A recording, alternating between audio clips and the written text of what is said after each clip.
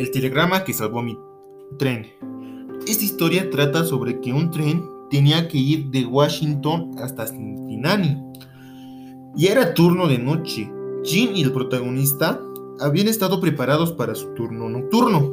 Jim era el fogonero y el protagonista era el ingeniero. Tenían la tarea de hacerse cargo del tren. Mientras encendían el motor, tuvieron un extraño peso sobre ellos. Ellos eran cristianos y oraron y pidieron al Señor protección. Y con labios y corazones todos tibios por la oración, comenzaron su viaje nocturno.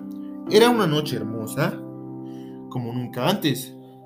El tren se deslizaba con gracia sobre las vías, pero ya estaban en la mitad y ya habían superado la parte más peligrosa. Ya se sentían mejor, ya sin temor, y con un corazón aligerado. Cuando el tren estaba a unos 8 kilómetros de Seymour, cerca del puente de Stone, bajo los primeros rayos del sol, vio a un hombre que estaba agitando las manos. Estaba muy excitado y pregunté, ¿qué ocurría? Un Jim quebrado estaba junto al frente del motor, gritó. Se bajó y miró, y con toda seguridad allí sobre el alto, pudo ver que la gran parte de la vía estaba cortada y salida del lugar. Gracias a Dios por contestar las oraciones, exclamaron. Y preguntó al hombre, ¿qué lo hizo salir en una hora tan temprana?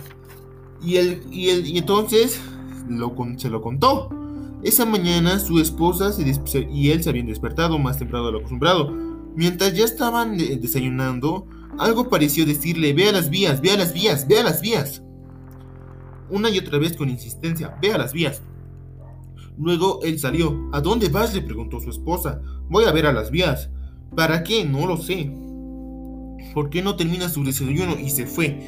Caminó a través de los campos, pasó por encima de cercas de la vía y se paró encima de ellas. Miró hacia un lado y hacia el otro, y delante de él, y vio que estaba mal. No tuvo que pensar mucho tiempo, pues en ese momento sus oídos captaron el rumor de la distancia del expreso nocturno que salía. ¿Usted es cristiano?, le preguntó el protagonista. Sí, y ambos oraron y pidieron al Señor. Luego vino el inspector y preguntó cuál es el problema. Mira, aquí hay una vía rota, le dijo el protagonista. Estamos agradeciendo al Señor por salvar nuestras vidas. Le agradecieron a su esposa y al Señor y se fueron directo a Cincinnati. Luego, al llegar 2 días después, se enteró de que el tren número 55, que iba en otra dirección hacia el oeste, él había quebrado las vías al pasar por encima de ellas y habían sentido una gran sacudida. Y por eso las vías se rompieron.